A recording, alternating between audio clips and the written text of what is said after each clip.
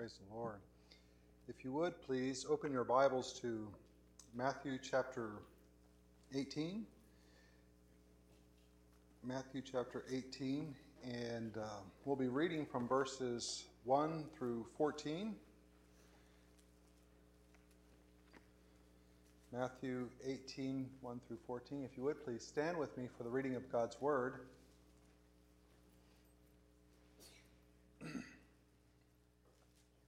It says in verse 1 of the Word of God, "At that time the disciples came to Jesus and said, 'Who then is the greatest in the kingdom of heaven?' And he called a child to himself and set him before them and said, 'Truly I say to you, unless you are converted and become like children, you will not enter the kingdom of heaven. Whoever then humbles himself as this child, he is the greatest in the kingdom of heaven. And whoever receives one such child in my name receives me. But whoever causes one of these little ones to believe in me to stumble, it would be better for him to have a heavy millstone hung around his neck and be drowned in the depth of the sea. Woe to the world because of its stumbling blocks, for it is inevitable that stumbling blocks come, but woe to the man through whom the stumbling block comes.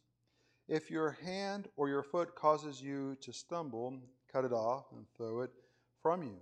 It is better for you to enter life crippled or lame than to have 2 hands or 2 feet and be cast into the eternal fire.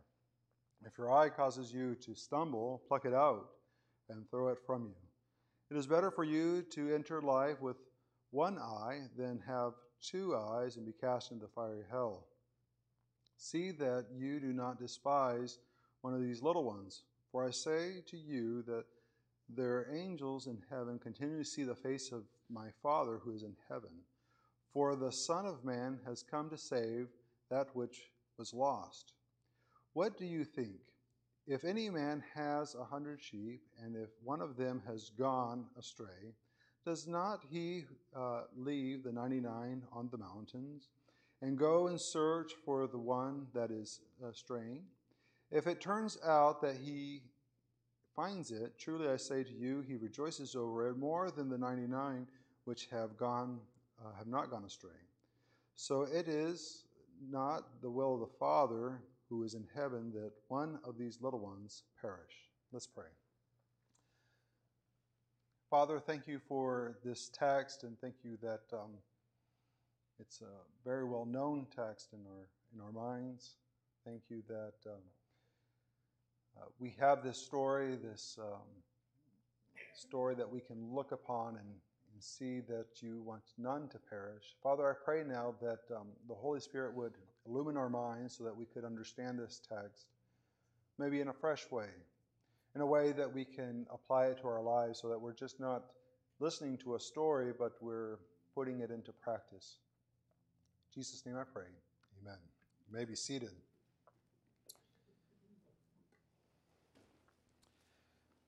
I don't know if you have read the Wing Feather Saga. It's a great book for kids and youth. There's a moment in it where Tink, he's the High King of Aniera. He's a child. His Nag the Nameless had come and destroyed Aniera, and Tink and his mom and his 2 other siblings, they had to leave, and they were hiding. And in this hiding from Nag the Nameless, because he was searching for them, he wanted to get rid of everything that the Maker had made. Anything that the Maker had developed, he wanted to change it. And he had found these old ancient stones, and these ancient stones that if you sang to these ancient stones, they would change you so that you could not be what the Maker wanted you to be, but you could be this new thing. And many times what he would do is he would have a person with an animal, and that person would be melded together with that animal, and they would be changed. And Tink was tired of running. He got to a point where he was just so tired of running from Nag the Nameless, trying to stay alive, that in a moment of desperation, he decided to sing the ancient song. And there was a wolf there, and he got transformed into a wolf. He realized later on that he had betrayed his maker. His maker had made him a certain way as a little boy, but now he had betrayed that, and now he was what they called in the book a fang. Part man, part boy, part wolf. I mean, he looked like a little boy, but he had a snout like a dog and ears sticking up. The problem came when they went to the Green Hollows. They went to the Green Hollows because the way they described the Green Hollows is this kind of island place where they're almost like Vikings. I mean, big old men, long beards, and just very strong. And they went to the Green Hollows to try to find safety, but the people of the Green Hollows just couldn't get over the fact that there was this little boy that had betrayed his maker. He had sung the song, and he had betrayed the maker. And they just couldn't live with the monster in the Green Hollows. And it caused a problem. Now, Tink, he had realized he had made the mistake. He had realized that he had betrayed, and he was apologetic for it, but the community just could not really accept him. They wanted him gone. It's interesting when people fail and how the community deals with that. When someone fails in the church, what do we want to do with them? Well, there's a very nice church down the street. Why don't you find a place there, you know? What do we do with people that fail within us? Well, we might act like the people of the Green Hollows and try to cast people out. What we find in chapter 18 and chapter 19 is we're dealing with this aspect of community. In chapter 5, we see this Sermon on the Mount where Jesus is giving the Sermon on the Mount, and he's talking about the blessed ones. And it's on an individual level.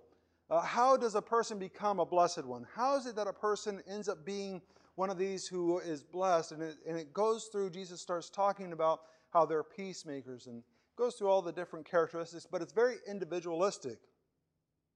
In chapter 18 and 19, we're dealing not with the individual, but we're dealing with the community, with the group of blessed people together. And what does that look like to have a group of blessed people ministering and living together? What does that look like practically? Well, it's been a struggle, to say the least. We look at church history, and it's just been a struggle. And part of that struggle, if we broaden the context and we look at church history, if we broaden it, we can go over to John chapter 17. Let's go to John chapter 17 really quickly. We know that this is the high priestly prayer. This is where Jesus is praying to the Father, and he is giving some information about his relationship with the Father, his relationship with the disciples, and his relationship with those who will come afterwards. And there are certain things that he wants out of this type of community, this community that will exist even after he's gone. And in here we see this struggle. The first part of this struggle we see in verse 17. Verse 17 through verse 19, it says, "Sanctify them in the truth. Your word is truth. As you sent me into the world, I also have sent them into the world. For their sakes I sanctify myself, and they themselves also may be sanctified in truth." So on one part, you have this idea of a purity, you have this idea of a truth, you have this idea of a teaching of his word, whereby there is a truth, there is a purity that people will believe that they have. On the other side of the spectrum, you have something a little bit different. And we can see that in verses 20 through 24. It says, "I do not ask on behalf of these alone, but for those also who believe in me through their word, that they may all be one, even as you, Father, are in me, and I in you, that they also may be in us, so that the world may believe that you sent me. The glory which you have given me, I have given to them, that they may be one, just as we are one. I in them, and you in me, that they may be perfected in unity, so that the world may know that you sent me and loved them even as you have loved me. Father, I desire that they also whom you have given me be with me where I am, so that they may see my glory, which you have given me. For you loved me before the foundation of the world. If you notice, there was a word that kept on being repeated, which is one, to be one, to have this unity. So on one side of the spectrum, this tension that has been for the last 2,000 years. The idea of truth, the idea of a purity of truth, a sanctifying truth that's different, distinct from the world. And then on the other side, you have this idea of a unity, being together. And of course, this has been in conflict. And you look at church history and you've seen this conflict of how do you balance these two aspects? For a while, there was the church, and the church was very adamant on truth. And it said, we have the truth. And anyone who believes something different than this believes in something that's not true. And they held very strongly that this was the truth. Here recently, truth is kind of very subjective. Like, it's a bit arrogant to say that you have truth, isn't it? I mean, to say that you know truth. And so over on this side now, people more in modern times say, I don't know if we can really know truth. I mean, I can have my truth, you can have your truth, you can have your truth, you can have your truth. And we can somehow just kind of believe in something, what exactly it is. Let's not define it, let's just believe. And there's this aspect of people, let's just be together and hold hands and sway. I don't know what the swaying does, but swaying does something. So this tension is built where you have unity and truth and unity. And we struggle with this. How much are we willing to give on this side? I'm quite flexible. This one guy said that he was saved through grace by faith, and I chuckled inwardly. I said, no, you're saved by grace through faith, but I just let it slide. See how flexible I am? I just let it slide. I didn't even correct him. I just say, bless your heart. Unity and truth. How do we merge those two together? It's very difficult to have these two aspects in one. Now, when we get to Matthew chapter 18, when we go back to Matthew 18, we see this aspect of living in community. How is this done? And Jesus starts to explain how we're going to be able to do this. How is it that we're going to be able to live in community? And what we're going to see in this text is that great Christians must live humbly by removing all obstacles from their life. Great Christians must live humbly by removing all obstacles from their life. The first obstacle that we're going to see in this text that's presented is the obstacle of pride. And it's something that has to be removed. We see in verse 1, it says that at that time the disciples came to Jesus. So this is going to be great.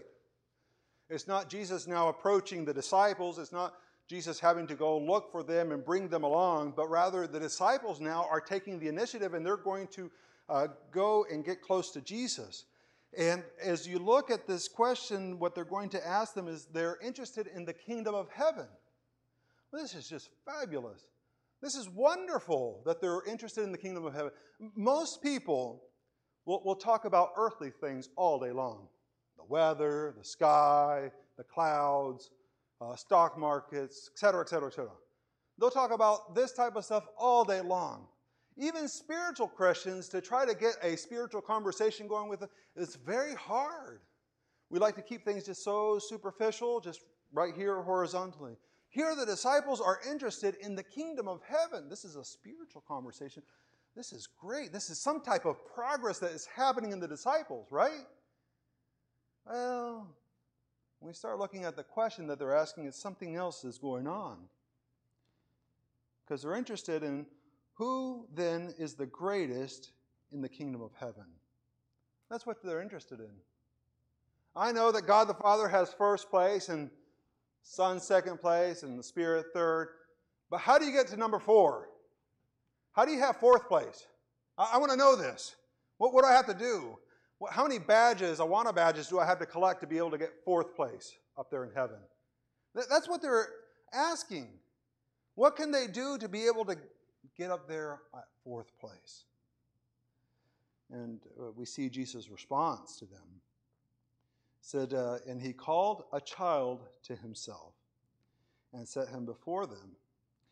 The difficulty of this passage is that we might be tempted to think of a modern child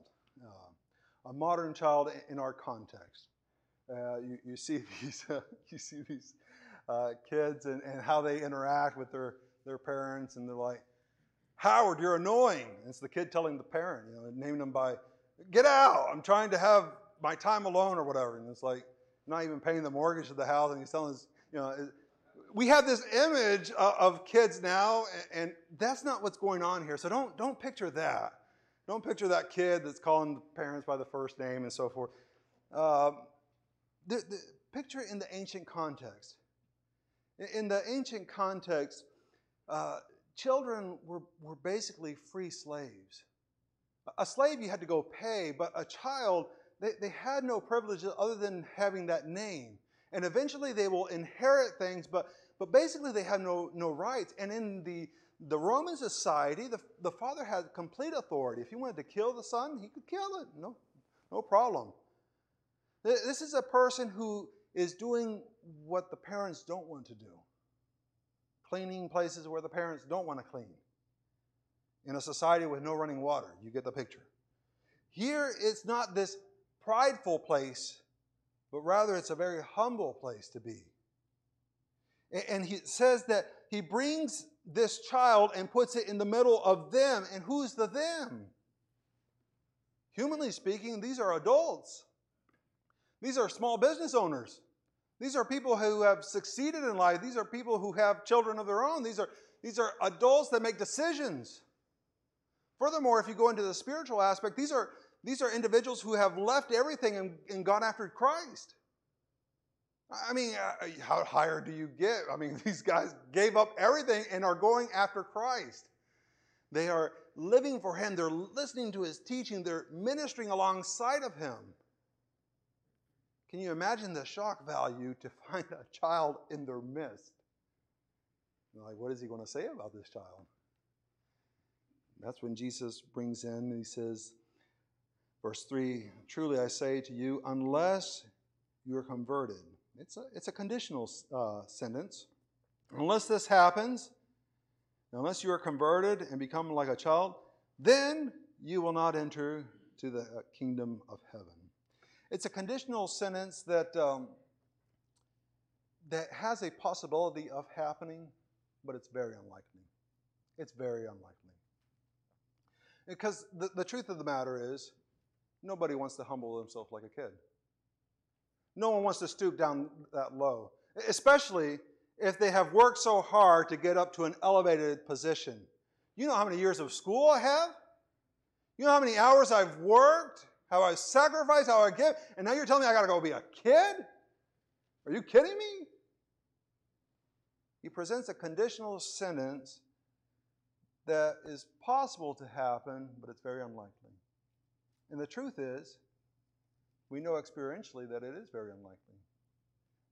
It's easier for a child to come accept Christ as their Savior than an adult. It's very hard for an adult to stoop themselves this low.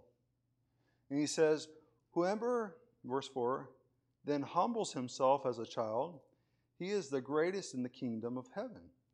And whoever receives one, such child in my name, receives me. So it's not just only humbling yourself, but it's also humbling yourself and being involved, treating children in a correct way.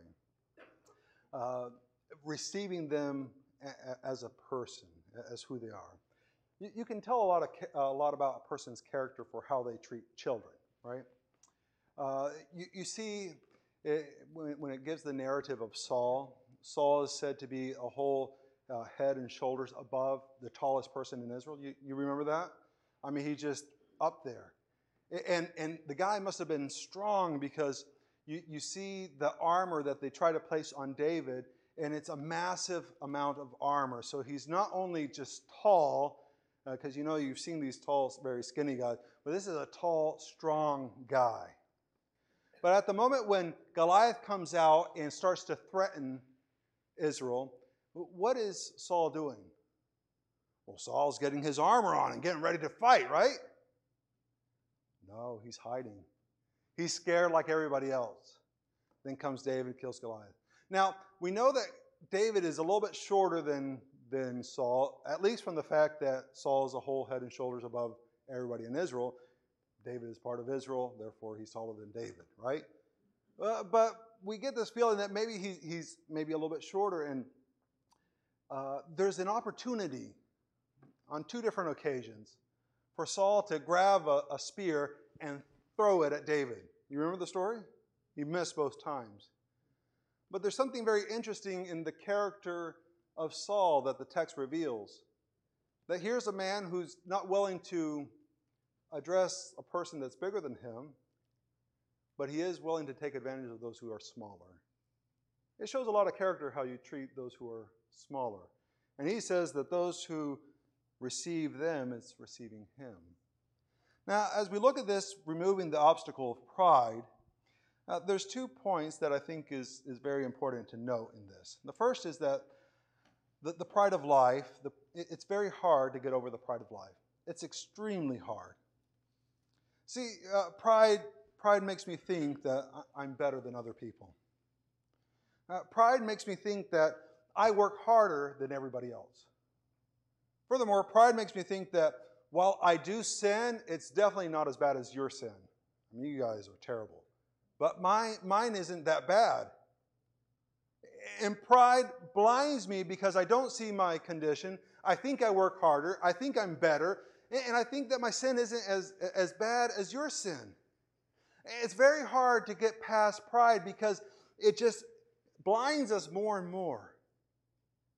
And it requires one to come humbly before God and ask Him to show what's in your heart. The other thing is that pride destroys. Remember last week I was talking about the paradox of the Christian life, where life comes through death. Just like you plant a seed, and unless that seed goes into the ground and dies, it's not going to bear fruit. It's not going to bear a tree. It's not going to produce anything unless it dies. And that's just like in the Christian life, that unless you die, there is no life. And if you try to live to save your life, you'll lose it. It's also true with pride. That if you try to be prideful, you won't have a life.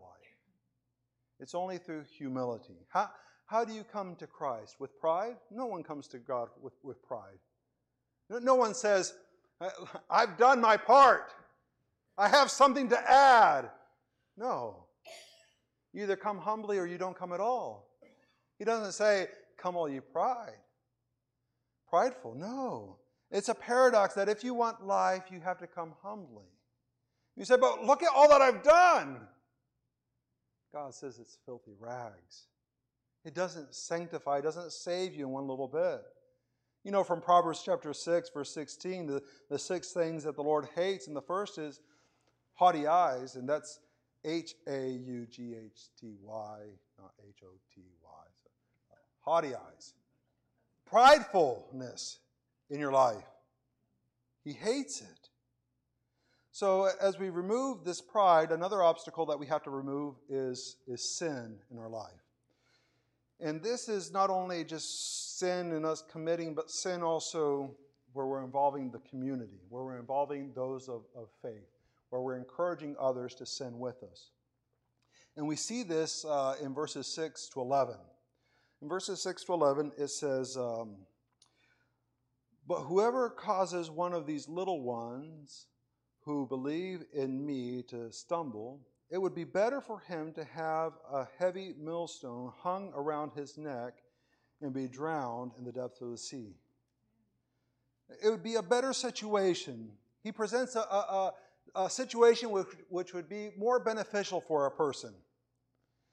And the option is kind of crazy. I mean, he's not talking about just a little millstone. He's talking about a big millstone, one that a donkey has to move around to grind up wheat and so forth. He's talking about this huge, massive stone that weighs a ton. And to have that tied around your neck and you be thrown into the depths of the sea.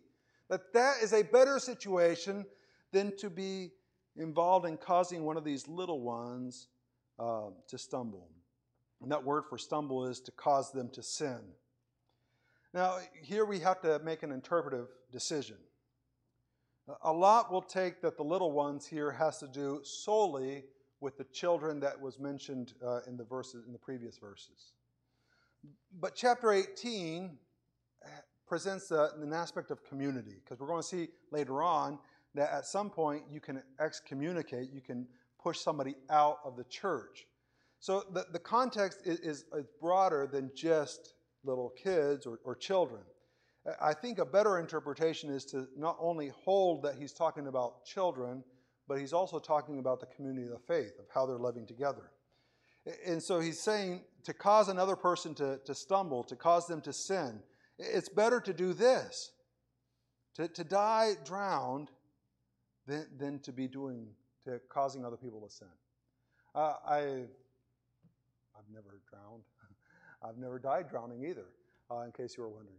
But that seems just a terrible way to die. It seems horrific way to die, and yet Jesus says this is a better scenario for that person than to cause other people to stumble, cause others to sin. And then he says, woe to the world because of its stumbling blocks. For it is inevitable that stumbling blocks come, because we live in this world of sin. We live in a world that the God of this age entices people to sin, but he says, woe to that man through whom the stumbling block comes. And now he gives this radical thing to do, and it says, if, which is our conditional sentences. If your hand or your foot causes you to stumble, then cut it off. And he says that it's better to enter life crippled than with 2 hands or 2 feet. And he says, if your eye causes you to stumble, if it causes you to sin, it's better to pluck it out, because it's better to go in with 1 eye than with 2 eyes. Now, do we believe that? Well, you might say, theoretically, yes, I believe that.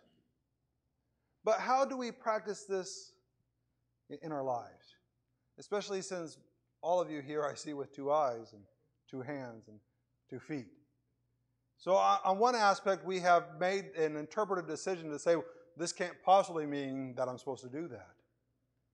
And I'm already assuming that you're not living a life that is possible to be not caused to stumble. So I do apologize for that. But in one sense, we all struggle with this. So how do we deal with this? In which way do we do this? Well, we have to stop turning people away from God. We can stop turning people away from God by, one, not teaching people bad things. So stop turning people away from God can be done both actively and passively. Actively is how we are actively engaging with people, telling them do this, do that. It's unfortunate that our church has to give a sexual abuse awareness class. Praise the Lord for all those in the children ministry that have been watching those videos and been taking the test. That's a big praise that we are doing that. But there are some people who actively do that, and we have to actively prepare for them. One of the aspects of a person that wants to sexually abuse a kid is that they look to separate them from the rest of the kids. They try to separate them from different people. It's part of their grooming process that they try to find alone time. They try to find show themselves as being somebody who's very kind, helpful, and trustworthy. And in that, being trustworthy and helpful and kind, they try to separate people. So, and now I'm just giving you I'm just reducing it down to a sentence. You see somebody that's saying, hey, help me, and they keep on isolating this person all by themselves. You say, hey, let me go with you. And it kind of stops. But there's some people who actively are engaged in this. And that's a shame. There's another way, though, that is also done, and that's passively, and that's through how we model. So I say with my mouth that, I love the Lord, but then my actions show something different. I say with my mouth that, boy, it's important to go to church, but then Super Bowl rolls around, and, it's not so important today. I mean, There's all the other weeks, See, with my mouth I say one thing, but with my actions I do something else. With my mouth I say that I love the Lord, but with my actions I say I love my grandkids. And if they need me, I'm dropping everything for them. Sometimes passively we teach a lot louder than what we teach with our mouths. And we need to stop turning people away from God. Stopping sin is going to hurt. And there's no way around that. Anybody that tries to sell you that stopping sin is going to be peaceful and loving and kind and great and fantastic, they're selling you something. To stop sinning, it requires something radical in your life, and it's going to be painful. You have urges. Your mouth gets dry, and you just need a drink of something. You need to go look at something. You need to go somewhere. And to stop that behavior, it takes something radical in your life to do it, and it's painful. You say, but I want to. I've gotten this little bit of information. I want to just share this prayer request with this person. And it's painful to stay quiet. Dealing with sin is hurtful, but it's worth it. Now, we know that he's not talking literally about cutting off hands and feet and so forth, because we know from Matthew chapter 15, verses 11 through 20. Matthew 15, 11 through 20, there's a situation where the disciples have eaten something, and the Pharisees are accusing them of being defiled, and Jesus goes into this thing that our acts of defilement don't come through what we eat, but comes out of the heart. And really, the thing with the hand and the foot and the eye is a product of whatever's going in the person's heart. They do what they do because they want what they want. Why do we do things? Because that's what we want to do. Our heart is inclined towards sin. And stopping your heart from doing its desires is painful. And most of us say it's not worth it. Holiness is just not worth it. And we'll keep on sinning. So we have to remove the sin in our life. And the last thing that we need to remove is the obstacle of our wandering heart. The obstacle of our wandering heart. I don't know what image you see when you look at the parable. Here's this group of sheep, 100 sheep. They're going up the mountain because he says that he leaves them on the mountain and he goes down to look for the sheep. So we're talking about sometime in summertime when the grass fields in the valley have dried up, and so the shepherd takes them up the mountain where it's cooler. He's taking them up there, and he realizes that one is not with them. He's not there. And the word that it uses, that it's gone astray, can imply either that someone has lured it away or its own wandering heart has gone away. Both interpretations are allowed in that word that says that it's gone astray. And it's gone astray, and what does he do? Well, the good shepherd leaves the 99 and goes down. Now, what's the image you have in your mind at this point? For some, they have this kind of white guy with kind of long hair and a beard, and the sheep is really just one of those little lambs, and he picks it up, and it's dark outside, and maybe lightning, and he's holding it so tenderly. And as you see this image, your eyes start to sweat a little bit, and you have to try to dry them. Because that's the image that sometimes we get. I don't know if you remember seeing that video on YouTube of, it was, I think in Brazil. It was this old, nasty sheep. It was about this big, and it was going around headbutting people at the bus stop. Did you guys see that video? It went around a whole bunch. You can Google sheep headbutting people at a bus stop. And it's just headbutting people. And usually that's not the image of a sheep that we see, right? We think of the little lamb and it's being carried back by... But where'd that ugly sheep headbutting people? That's the one that's gone wandering. Now, I don't want to ruin this for you, and I know we're about to run out of time.